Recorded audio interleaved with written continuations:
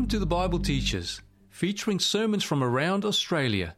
And here is today's presenter, Pastor Ashley Smith. Really excited for the message today. We're continuing through the book of Revelation. Last week we looked at Revelation chapter 4. We looked, a window was open for us and we saw into the heavenly throne room in Revelation 4. We saw God sitting on his throne. Do you remember that constantly throughout that chapter you see this mentioning of throne, throne, throne, throne, throne? Because the focus there, very intently by John, he intentionally places throne there because he wants to communicate to us the reality that he who sits on the throne is powerful and has authority. Then we have the 24 elders, the 4 living creatures, the Holy Spirit is there as well.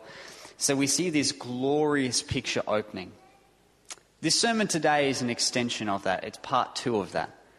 And part 2 is my favourite part. I actually like it better than part 1. And you'll see why throughout the sermon. So before we jump into the message and before we spend some time in God's Word, let's have a quick word of prayer. Father in heaven, we want to thank you so much that we can be in this place this morning, Father, that we can open the Word and that we can do so with freedom. But Father, we know that at the same time that whilst there is freedom in this place, Lord, sometimes we choose bondage. Father, sometimes we come to this place and we don't feel free. And Father, we may be distracted by many things, Lord, that we cannot receive from you the things that you would desire us to have. Lord, a lot of time we think of persecution and we think of it in physical means, but Father, there is spiritual bondage and spiritual chains that restrict the freedom of your word going forward. And Father, today I pray in the name of Jesus that those things may be halted, that they may be stopped, and that your face may be seen, and that we may be free. The hose in whom the Son sets free shall be free indeed. Pray this prayer in Jesus' name. Amen. I invite you to open the scriptures with me to Revelation chapter 5. We're going to spend our study this morning in Revelation chapter 5. And when we get there, say amen. I like hearing a few amens, so that's good. Revelation chapter 5 and verse 1. In the ancient culture, it's commonly known that when a special or a significant document passed from one hand to another, it would be sealed up. Now, the reason for the sealing of a document was that so nobody who was unqualified or didn't have certain authority, they could not unravel and peek at what that document was intended for. Maybe it was classified or confidential. So it was sealed from the common eye. And it's interesting that in Roman culture, documents were often sealed with more than one seal.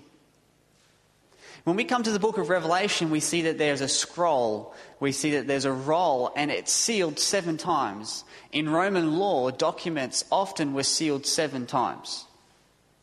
So what we find John is borrowing a lot of the imagery of his day and communicating it through his message.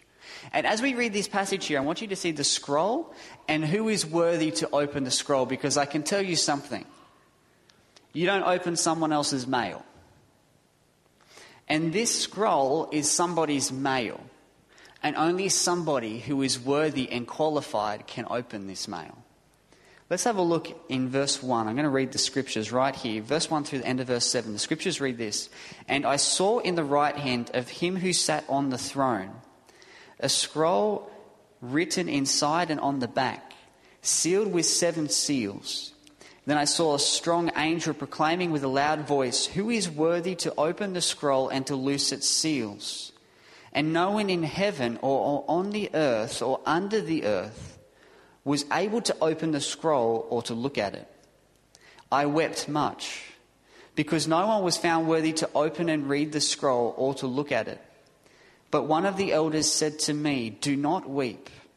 Behold, the Lion of the tribe of Judah, the Root of David, has prevailed to open the scroll and to loose its 7 seals." And I looked, and behold, in the midst of the throne and of the 4 living creatures, and in the midst of the elders, stood a lamb as though it had been slain, having 7 horns and 7 eyes, which are the 7 spirits of God sent out into all the earth. Then he came and took the scroll out of the right hand of him who sat on the throne. Pretty interesting picture, isn't it? We see this picture into heaven, and the picture in heaven is communicating to us that he who sits on the throne has all authority and all power. It doesn't say that it is God who is sitting on the throne, but we know that it is. The focus for John isn't he who sits on the throne, but it's the throne itself, and he's so glorious, so high and lifted up, so powerful and so wonderful that he can't even describe him in words. He just merely sits on a throne.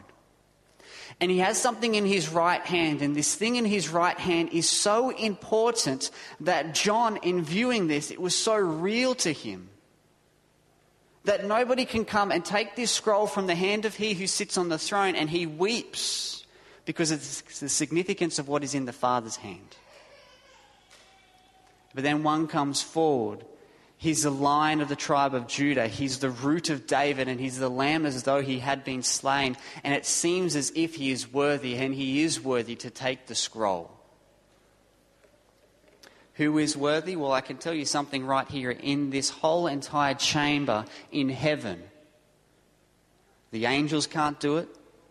The living creatures can't do it. The 24 elders can't even do it. And they have power, they have position, and they have authority. And even God in all of his glory will not open this scroll. So when I think of the worthiness of he who is able to open this scroll, it's not dependent upon position. It's not dependent upon power.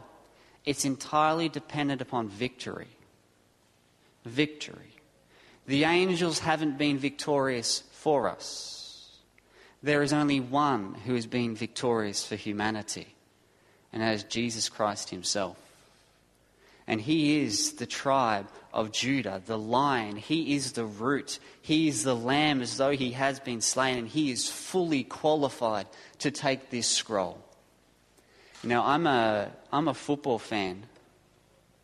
I go for the Parramatta Eels. Whether that's a good thing for you or a bad thing for you. Most of you, it's a bad thing. For some people, it's, what is he talking about football for? You'll see very shortly.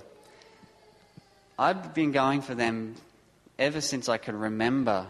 The last time that they won one of these, which is a premiership ring, and which means you win the grand final. You have all your pre-season training, you train throughout the year and you play throughout the year. The best team at the end of the year wins this trophy and they get a ring. And then they do it all again the next year. Isn't it just really interesting and so pointless? But I still like it. And the thing with football and the thing with Parramatta, they often choke and they often suck. But they're my team, because when your team is your team, it's your team, and you go for them thick and thin. They haven't won one of these for longer than what I've been alive. So it just shows you something. And this is the thing, guys, when Parramatta wins this year, the premiership, and when they get their ring, they will walk up onto the stage. They will come up onto the stage, and when they walk up on the stage, they will all get a ring. And they'll get their ring and they'll hold their ring because they have been victorious on the day. They have won the trophy or whatever it is. They get the accolades, etc., etc. The CEO doesn't get one of those rings. The members who support the team don't get those rings because they haven't played the game that day. For the Olympics, think about it like this. For the Olympics, the person who receives the gold medal is the athlete. It's not the coach. So in this picture in heaven, although this is not a perfect illustration, there is a scroll, and nobody else can open this scroll but he who has won the victory. And that is Jesus himself. And he hasn't just won the victory, he's won it well. His worthiness is dependent upon his identification. This is what makes him worthy. Number one, he's the Lion. Turn with me, keep your finger in Revelation chapter 5. They're borrowing the language here from Genesis chapter 49. Genesis 49 verses 8 to 10. Turn with me in the scriptures to the book of Genesis. Jacob, the patriarch, is blessing his children. And one of his children that he's blessing at the end of his life, his name is Judah. And look at the blessing that Jacob or Israel gives to Judah in verse 8. He says, Judah, you are he whom your brothers shall praise. Your hand shall be on the neck of your enemies. Your father's children shall bow down before you. Judah is a lion's whelp. From the prey, my son, you have gone up. He bows down. He lies down as a lion. And as a lion, who shall rouse him? The scepter shall not depart from Judah, nor a lawgiver from between his feet, until Shiloh comes, and to him shall be the obedience of the people. This is a prophecy of who would come through the tribe of Judah, which is Jesus himself. When you think of a lion, church, you think of the king of all beasts, glorious, wonderful animal. Now, you wouldn't want one of those animals running at you, would you? I tell Rosie quite regularly, we have a cat. And I said, if Paddy was big enough, he would eat us. She proceeds to say, no, he wouldn't. He loves us. He's a cat. I don't think you can ever tame a cat. A cat is a cat. You may think that your cat loves you, but it loves the food that you bring. And that's the only reason it hangs around. I'm sorry, but that's the reality. If one of those things was running at me, do you know what I would do? I would run. Because it's a king. It's the king of the jungle, so to speak, and Jesus is referred to as the lion of the tribe of Judah. That's what makes him worthy. He is a king with strength, a king with power, a king with omnipotence. Omnipotence is all power. You have complete power. You have complete authority. Now, when we think of power, church, we think of it in a worldly understanding. We think of power in terms of conquest. We think of power in terms of domination. And while God will destroy at the end, he will remove sin and sinners, and it will be done, and he will do that. Power isn't always seen that way. And I want to ask you a question here this morning, and the question is this. What is harder to do? To conquer your enemies or surrender to your enemies? What's harder? I mean, is it harder to conquer your enemies or to surrender? What takes more power? What takes more willpower? To surrender. Especially if you have the means for conquest.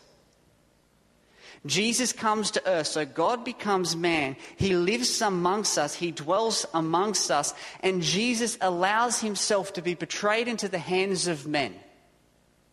Can he stop it? He can call for how many legions of angels? 12. He has the means for conquest, but does he use it? He submits. That is a greater display of power, I believe, than if he came down and he used the sword. Power isn't always seen in conquest. Jesus shows his power through surrender. That's why it says in Revelation, when the lamb as though it had been slain, it says that he has prevailed. He has overcome. He has gained the victory. I find the book of Narnia quite interesting. I haven't watched the movie or anything. I find bits interesting in it. But there is a theological point in it that I actually find really profound, actually. I don't really know much of the story, but there is a scene where they're talking about the king, or they're talking about Jesus, who is symbolized as a lion. And the inhabitants of the land, that they're talking about it, and they're talking about how powerful he is and how frightening he is, etc., etc. And some of the young people there, the young girl, I can't remember her name, is Lucy or something, she's just like, "Ooh, he sounds scary." And they say, "No, but he's good." And this is the thing. Jesus isn't a tame lion. He's a lion, but he's not like a little kitty cat that we put on our lap and we pat. He's a lion, but he's a good lion. He's good. He's very, very good. And Jesus identifies as a lion, but not just as a lion, he also identifies as a lamb. So this is the first thing that qualifies Jesus, gives him the worthiness to open the scroll. Number one, he's a lion. The second thing is that he's a root. Turn with me to the book of Isaiah chapter 11. Isaiah chapter 11 and verse 1 and verse 2. We're going to read these scriptures here. Because John is intentionally establishing his point that Jesus is worthy based upon these three things. Number one, that he's the lion or the king. Number two, that he's the root or the Messiah. And those two things are very, very overlapped. That's why they're together. In verse 1 it says this, "There shall come forth a rod from the stem of Jesse, and a branch shall grow out of his roots. The Spirit of the Lord shall rest upon him, the Spirit of wisdom and understanding, the Spirit of counsel and might, the Spirit of knowledge and of the fear of the Lord." In verse 10 it says, "And in that day there shall be a root of Jesse, who shall stand as a banner to the people. For the Gentiles shall seek him, and his resting place shall be glorious." Jesus is the fulfillment of all the Old Testament messianic prophecies. And John is unashamedly, unequivocally establishing the reality that Jesus is he who we've waited for. He's come. He's the stem, he's the branch, he's the root, he's the long-expected promise. And he's come, and he's conquered, and he's victorious. You know what? I love it when I read the Gospels. And as I read through the Gospels, I love Jesus' favourite title for himself. Does anyone know what it is? Son of Man. Son of Man, Son of Man, Son of Man. I find that so interesting, that Jesus, who is the Son of God, yes, identifies himself as the Son of Man. You want to know why he does that? Because he identifies with you. He identifies with us. Jesus, remember the passage where it says, "For the Son of Man did not come to be served, but to serve, and to give his life as a ransom for many." That is some of the many texts where Jesus identifies himself as the Son of Man. And it's not just Jesus who identifies himself as the Son of Man. The apostles did in their teaching. Look at this. "But this man," is Jesus more than a man? Absolutely. But he's identified as man. I love this scene in the book of Daniel. Daniel chapter 7, we see this judgment scene. It says the throne is set, the Ancient of Days comes, the angels 10,000 times 10,000 minister before him. The court is seated and the books are opened. And then one like the Son of Man comes in the clouds. I just love that picture. Because if Jesus was Son of Man on earth, Jesus is Son of Man in heaven. If Jesus stood for the defenseless on earth and Jesus will stand for the defenseless in heaven, he represents you, he identifies with you, he knows what it's like to be broken, he knows what shame is like, he's experienced that. So if Jesus was the Son of Man here, then he's the Son of Man there, which means that you'll never be cast out. If he didn't abandon you on the cross, then he won't abandon you now.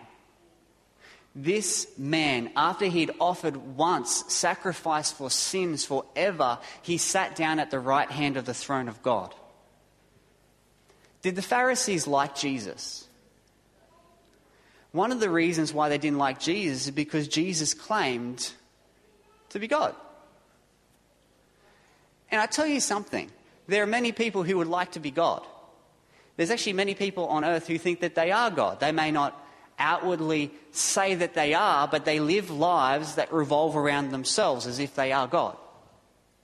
If someone wants to be God, or someone tries to be God, or someone tries to live their life as if they are God, it's because of one word, and the word is pride. A man wanting to be God is because of his pride, but God becoming man cannot be because of pride. It's infinite humiliation. And look what the Pharisees say about Jesus. They say, "For a good work we do not stone you, but for blasphemy. And because you being a man make yourself God." But they had it entirely wrong. It wasn't a man making himself God. It was God making himself man. And they missed the point. Instead of an act of pride, it was an act of humiliation. And not just an act of temporary humiliation, church. It wasn't just for a moment. It's an eternal humiliation. Because Jesus is still the Lion of the tribe of Judah. Jesus is still the root of David. Jesus bears the garb of humanity, although glorified. For how long? For as long as time shall be. Is that huge? Does that communicate to you that Jesus certainly is more than worthy to take this scroll? 100%. Jesus isn't just the line. He isn't just the root. He's also the Lamb. The Lamb that is standing in the presence of the Father as though he has been slain. John 1:29, we all know it. Behold the Lamb of God that does what? Takes away the sins of the world. And I just find it so interesting that when we look at this picture, it opens up into heaven. We see Jesus coming forward as though he had been slain. So Jesus, we get this picture, he's coming forward with the scars, not wounds, because they're not wounds anymore. He's coming forward to his Father, and he's got the scars on his brow where the crown of thorns was thrust. The holes in his hands and his feet where the nails pierced. And the hole in his side where that spear went up into. He bears these scars eternally. And he looks as though he has been slain because he has been slain. And he goes into the presence of his Father, presenting his sufferings before him. But these wounds are healed. They're healed for eternity, but he bears them for eternity. And that tells me something really beautiful about God. In 1 Peter chapter 2, Peter writing about Jesus and what Jesus has done, look what he says. Who himself bore our sins in his own body on the tree. Now, it's not man becoming God, but God becoming man. That just takes it to a whole nother level. That we, having died to sins, might live for righteousness, by whose stripes you were what? If Jesus bears those wounds, or those scars, for eternity, how long is your healing for? If Jesus has those wounds throughout the ceaseless ages of eternity, it means that your healing is how long? It's an eternal healing. Is that good news? I mean, many people in the world, we look for a Band-Aid solution to our problems. I know if you are like me, when I was a kid, I fall over, I scrape my knee, there's a little bit of blood. And when I say a little bit, there's just a little bit. You have to squint your eyes to see and then imagine something to be there, to see some blood. But there's one thing that you want that will make it better as a kid. And what's that? A Band-Aid. And you put the Band-Aid on and the tears stop. And everything's fine. And it's even better if Elmo's on the Band-Aid. Parents, you know this. It's true, isn't it? But guess what happens with Band-Aids? They fall off. They're only a temporary fix. Isn't it interesting that the world will give you Band-Aids, but God gives you cures? So this world will say, oh yes, your broken heart, well, focus on this and distract yourself on this for a period of time. And you just keep going back to these empty wells time after time after time, and they just never satisfy. They're like Band-Aids. They hurt when you rip them off, and they fall off when you don't want them to come off. God gives you cures, and God's cures are eternal cures. Jesus bears those wounds, those scars throughout eternity to remind us that we are healed through his sacrifice. It's good news, church. Very good news. You know, I watched this movie recently. I'm not a movie guy. I don't really watch movies at all. And I'm not promoting any movies from the pulpit today. Don't get me wrong here. This is a movie by the name of Risen. And what it's doing is it's looking at the resurrection of Jesus from the perspective of a Roman soldier. It's actually really interesting, because you read the Gospels and you see the perspective of Jews and followers of Jesus.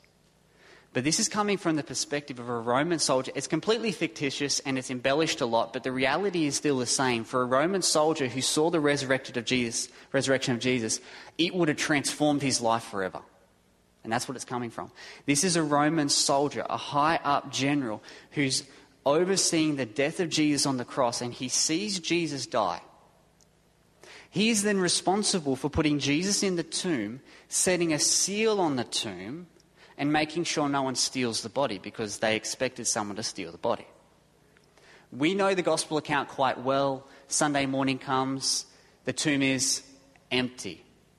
So this Roman soldier, he goes to the scene and he inspects the scene. It's like a crime scene, and he's looking at it, and the ropes haven't been cut. They've been burst open. And the seal has melted. It's really interesting. So then Pilate puts him on the case of trying to find the disciples who have stolen the body. So he's following lead after lead after lead. It's actually really cool. And he's questioning disciples. He's questioning Mary Magdalene. It's completely embellished and fictitious. But here comes this scene, and it's so powerful. I actually started crying.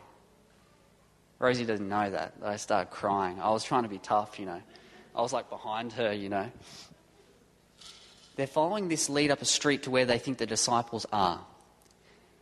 And this general, he's ahead of the soldiers, and he climbs up these stairs, and he opens a door with his sword drawn, and in the room there's 12 men. And he's looking around the 12 men, and then the camera suddenly stops and pans back to the middle. Because in the middle he sees Jesus. And it just stops for him. The record just... Because everything that he believed, you've got to understand this, everything that he believed was just thrown out the door. He saw Jesus dead. He believed that Jesus' body was stolen, but now he sees Jesus alive. Would that change your life forever? And this is what challenged me, church. If I saw Jesus physically today, would I believe any more than what I now do? And would I be any more committed than what I now am? And sadly, the answer is yes. I think the answer is yes for all of us. It shouldn't be that way. Remember, Jesus says, blessed are those who have believed and not seen. Church, Jesus is alive. He ascended to heaven. He's in the very throne room of glory, and he's a sacrifice. And when they walk into the room, Jesus says to the general, he says, come in, there's no enemies here. So this Roman general is just like sitting in this room, just like... And he's just watching, and Thomas comes running in. And he falls at Jesus. He says, you get to see Thomas putting the fingers in the side of Jesus. It's powerful. And he falls and he says, my Lord, my God, So it's from a completely different angle. It was so awesome. But you just imagine Jesus going into glory and presenting these wounds. Powerful stuff. I mean, the one in whom the angels adored in heaven now bears these wounds of humiliation, but at the same time, they're still wounds of beauty and glory. I think it's so cool. Jesus has a royal right to save, church, to the uttermost. The question I want to ask you right now is, in Revelation chapter 5, where is the Father sitting? Oh, what is the Father sitting on? He's sitting on his throne. Where is the scroll? Which hand? The right hand, or the right hand. In taking the scroll, where does that place Jesus? The right side of the Father. Do you know that this was the bedrock of the apostles' message? This is just a few of the references. Look at this. Him God has exalted to his right hand to be Prince and Saviour. He raised him from the dead and seated him at his right hand in the heavenly places. who is seated at the right hand of the throne of the majesty in the heavens. And I could give you at least another 4 texts that say the same thing. The emphasis for the apostles was that Jesus was at the right hand, because the right hand was authority and power and the enthronement of Jesus. What's the significance of Jesus being at the right hand? I'm going to take you on a little bit of a journey as we close. Look at this. Desire of Ages, this is what it says. When Jesus dies on the cross, he's placed in a tomb, he rises, and when he eventually ascends to heaven, what we have just read in Revelation chapter 5 is spoken about just here. So cool. All are there eager to welcome the Redeemer, talking about the angels. They are eager to celebrate his triumph and to glorify their king, but he waves them back. He says, okay guys, not yet. We still have one more thing I need to do. Not yet. He cannot now receive the coronet of glory and the royal robe. He enters into the presence of his Father. He points to his wounded head, the pierced side, the marred feet, and lifts his hands bearing the print of nails, the lamb as though it had been slain. He approaches the Father. The voice of God is heard proclaiming that justice is satisfied. I love this next bit. The Father's arms encircle his Son, and the word is given. Let all the angels of God do what? Worship him. Guess what happens next in Revelation chapter 5? Let's have a read. Revelation 5, starting in verse 8. If this is not worship, church, then I don't know what is. It says, now when he had taken the scroll, only when he takes the scroll worship happens. The 4 living creatures and the 24 elders fell down before the Lamb, each having a harp and golden bowls full of incense, which are the prayers of the saints. And they sang a new song, saying, you were worthy to take the scroll and to open its seals, for you were slain and have redeemed or purchased us to God by your blood out of every tribe and tongue and people and nation, and have made us kings and priests of God. And we shall reign on the earth. Then I looked and I heard the voice of many angels around the throne. It's so cool. It's kind of like worship is growing. It's expanding outwards. The angels around the throne, the living creatures, the elders, and the number of them was 10,000 times 10,000s and thousands of thousands, saying with a loud voice, worthy is the Lamb who was slain to receive 7 things, power and riches and wisdom and strength and honour and glory and blessing. And every creature which is in heaven and on the earth and under the earth, and such as are in the sea, and all that are in them, I heard saying, blessing and honour and glory and power be to him who sits on the throne and to the Lamb for ever and ever. Then the 4 living creatures said, amen, and the 24 elders fell down and worshipped him who lives forever and ever. Now let me ask you a question. Is that worship? I look at the book of Revelation, and that's probably the longest flow of true worship that I see in the whole entire book of Revelation. How long do you reckon that went for? I reckon it went for a while. And I don't even believe they scratched the surface of the worship there. We're talking about in New Sabbath School before. We worship when our heart is overwhelmed by all that God is. Have you ever had one of those experiences with God that you just can't worship him, you just want to worship him and you just praise him, but you're still not even grasping what you want to say? When we see who God is, our heart is compelled to worship, and they're compelled to worship, and their compulsion to worship isn't forced, but it's given freely. And they, in their worship given, haven't even expressed the minutest feeling that they have in worship. It's still not enough. That the rest of eternity, full of the praises of God, wouldn't even scratch the surface of what he is and what he's done for them. This is who we're talking about here. It's huge. And they worship him. This is glorification. Jesus is enthroned. Jesus at the right hand. Now, when Jesus was at the right hand of the Father, this means that he has authority as a king to distribute gifts. What was the first gift that Jesus gave upon becoming king? Revelation 5 and verse 6, look what it says.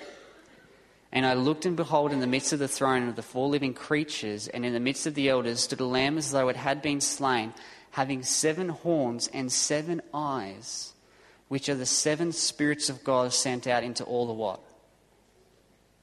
Earth. The 7 spirits of God sent to the earth. When Jesus was enthroned, he gave one of heaven's greatest gifts to men.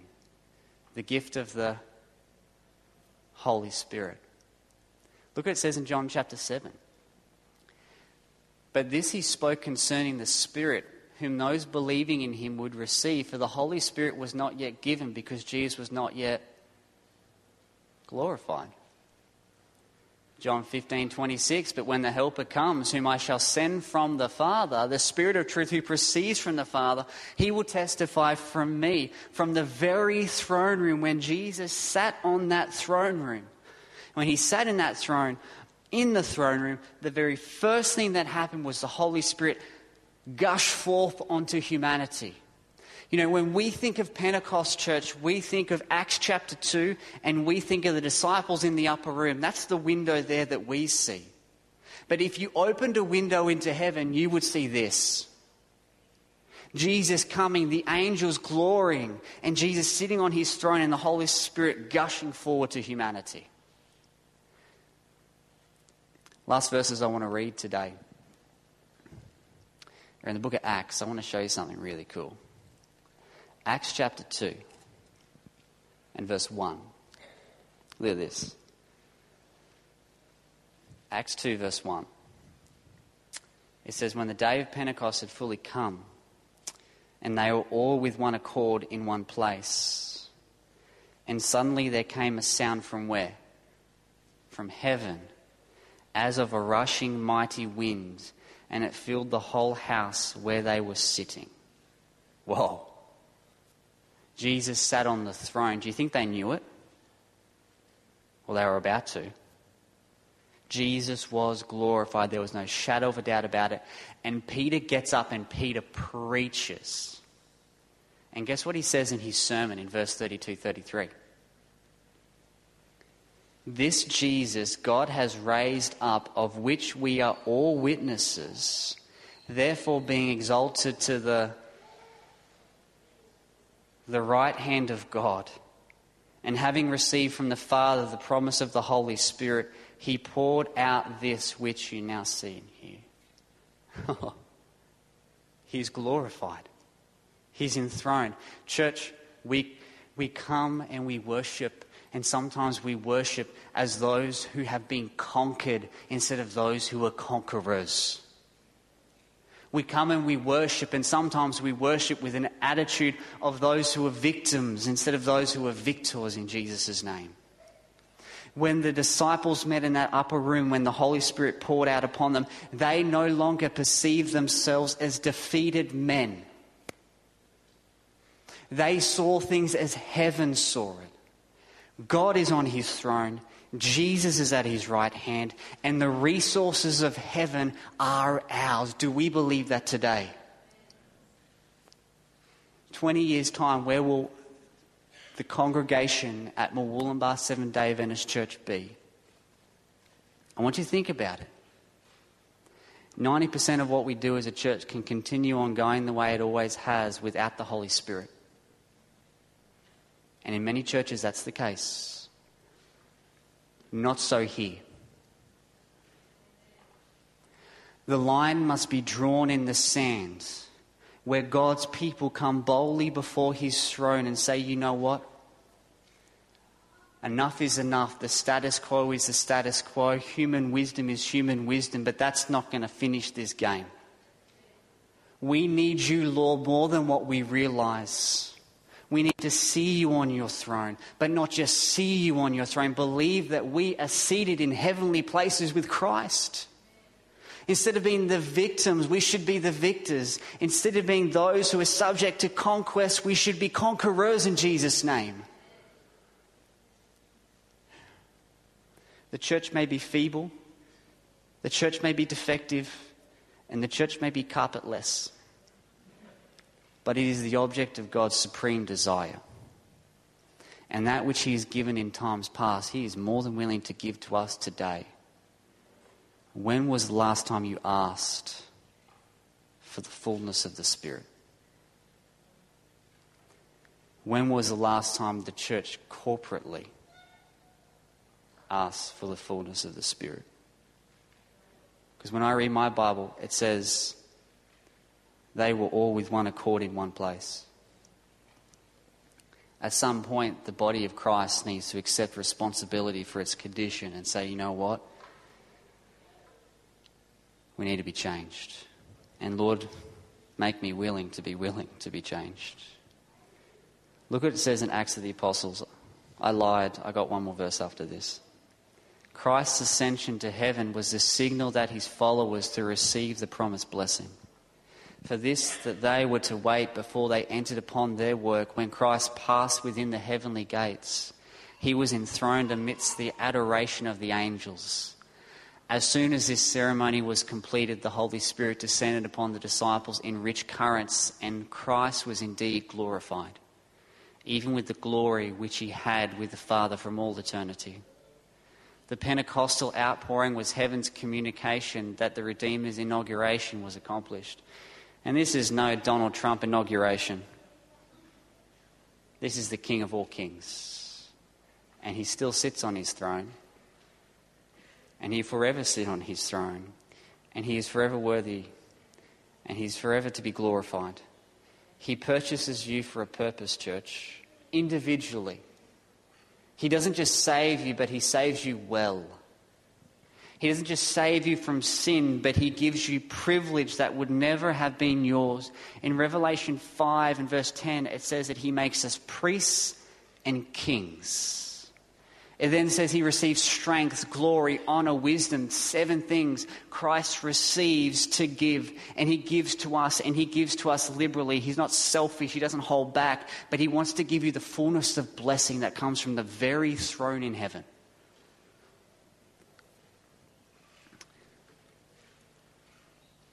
Jesus is on his throne, but did you know something?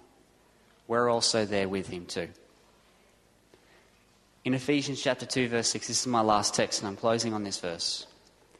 It says, God has raised us up. What's that word? Together.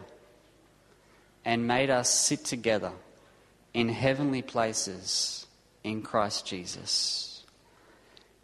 Don't tell me that you have no hope when Jesus is on his throne.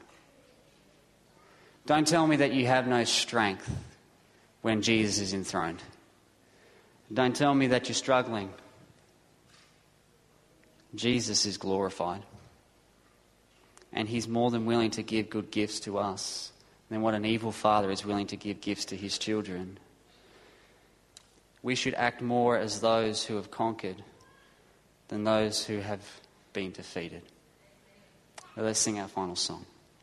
Before we pray, church, if you would like to receive the Holy Spirit today, right now, the fullness of the Godhead bodily from the very throne room of grace, because Jesus is glorified and Jesus reigns, that as we pray, I'd invite you to raise your hand to heaven. Now, this isn't Pentecostal, but this comes in the fullness of Pentecostal power. I think that sometimes we're a bit worried of what other people will think of us. But raising your hand, you're saying, yes, God, I want to receive more of you that I may reflect you to this world and that sinners may be won unto you. Let's pray. Father in heaven, we raise our hands today. You see your church corporately in this place, coming to you, Father. For so long, Father, we have esteemed ourselves to be the victims of conquest. But greater is he who is with us than he that is in this world. You sit at the right hand of the Father, Jesus, and the Father sits on his throne still. The honour of your throne is staked for the fulfilment of your word. We believe that. And today we come to you because we're told to come to you and to ask for the precious gift that comes from the very presence of heaven, the Holy Spirit, the helper, the comforter, Father, that we may be filled because we need it. Forgive us for seeking band-aid solutions as a church. We come up with programs and plans and strategies, but Father, it is nothing without the Spirit. Father, we are weak, we are miserable, we are destitute, we are naked, and we need a Saviour. We need Him more. Breathe upon us, Lord, we plead. This time in Earth's history, Father, wake us up, inspire us to service, and unite us, Father, as a body of believers who are faithful to your cause in your name. Do what we cannot do ourselves. Because of Jesus, we pray.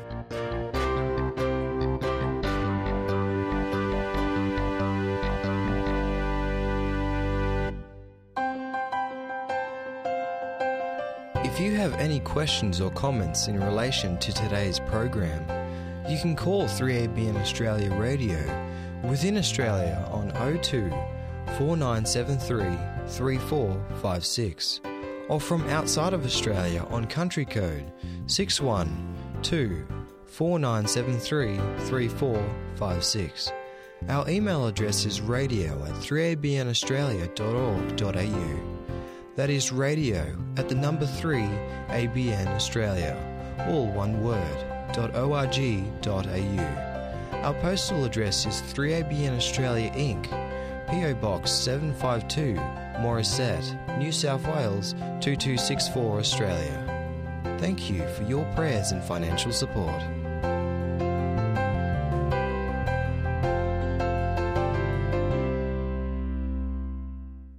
Hello, my name is Lucas, and today I'll be telling you an amazing fact. This amazing fact is called sheep farmer endurance. In 1983, a 61-year-old sheep farmer named Cliff Young decided to participate in the world's toughest race, an 875-kilometre ultra-marathon from Melbourne to Sydney in Australia. When the 150 world-class athletes gathered at the starting line, they were amused to see old Cliff Young enter the race wearing overalls with galoshes over his work boots. As soon as the race started, the pros quickly left Cliff shuffling behind. Spectators were hoping someone would stop the crazy old man before he hurt himself, but he kept toddling along. Normally, the contenders run about 18 hours and sleep 6 hours during the 7-day race. But no one told Cliff he was supposed to sleep. So while the other runners slept, he kept running, gaining on the pack a little more each day. By the last night, he passed all of the world-class athletes. By the last day, he was way in front of them. Incredibly, not only did Cliff run the Melbourne to Sydney race at age 61 without dying, he won first place, breaking the race record by 9 hours and becoming a national hero. When asked how he could run all night, Cliff said, "See, I grew up on a farm where we couldn't afford horses, and whenever the storms would roll in, I'd have to go out on foot and round up the sheep. We had 2,000 head, and sometimes I would have to run those sheep for 2 or 3 days, non-stop. Throughout the race, he just imagined that he was chasing sheep." When Cliff was awarded first prize of $10,000, he said he didn't know there was a prize and insisted they split it among the other lead runners. The nation fell in love with the 61-year-old vegetarian who came out of nowhere to defeat the world's best long-distance runners. Cliff Young, because of his upbringing, had incredible endurance. The Bible says we also must have endurance for the race that is set before us. But where do we get the strength and stamina we need? The Psalms tell us that God is He who gives strength and power to His people. And it is God who arms me with strength. The strength and endurance we need come only from Him. I hope you enjoyed this story and the amazing fact. Taken from Amazing Facts, copyright 2017 by Amazing Facts, used with permission.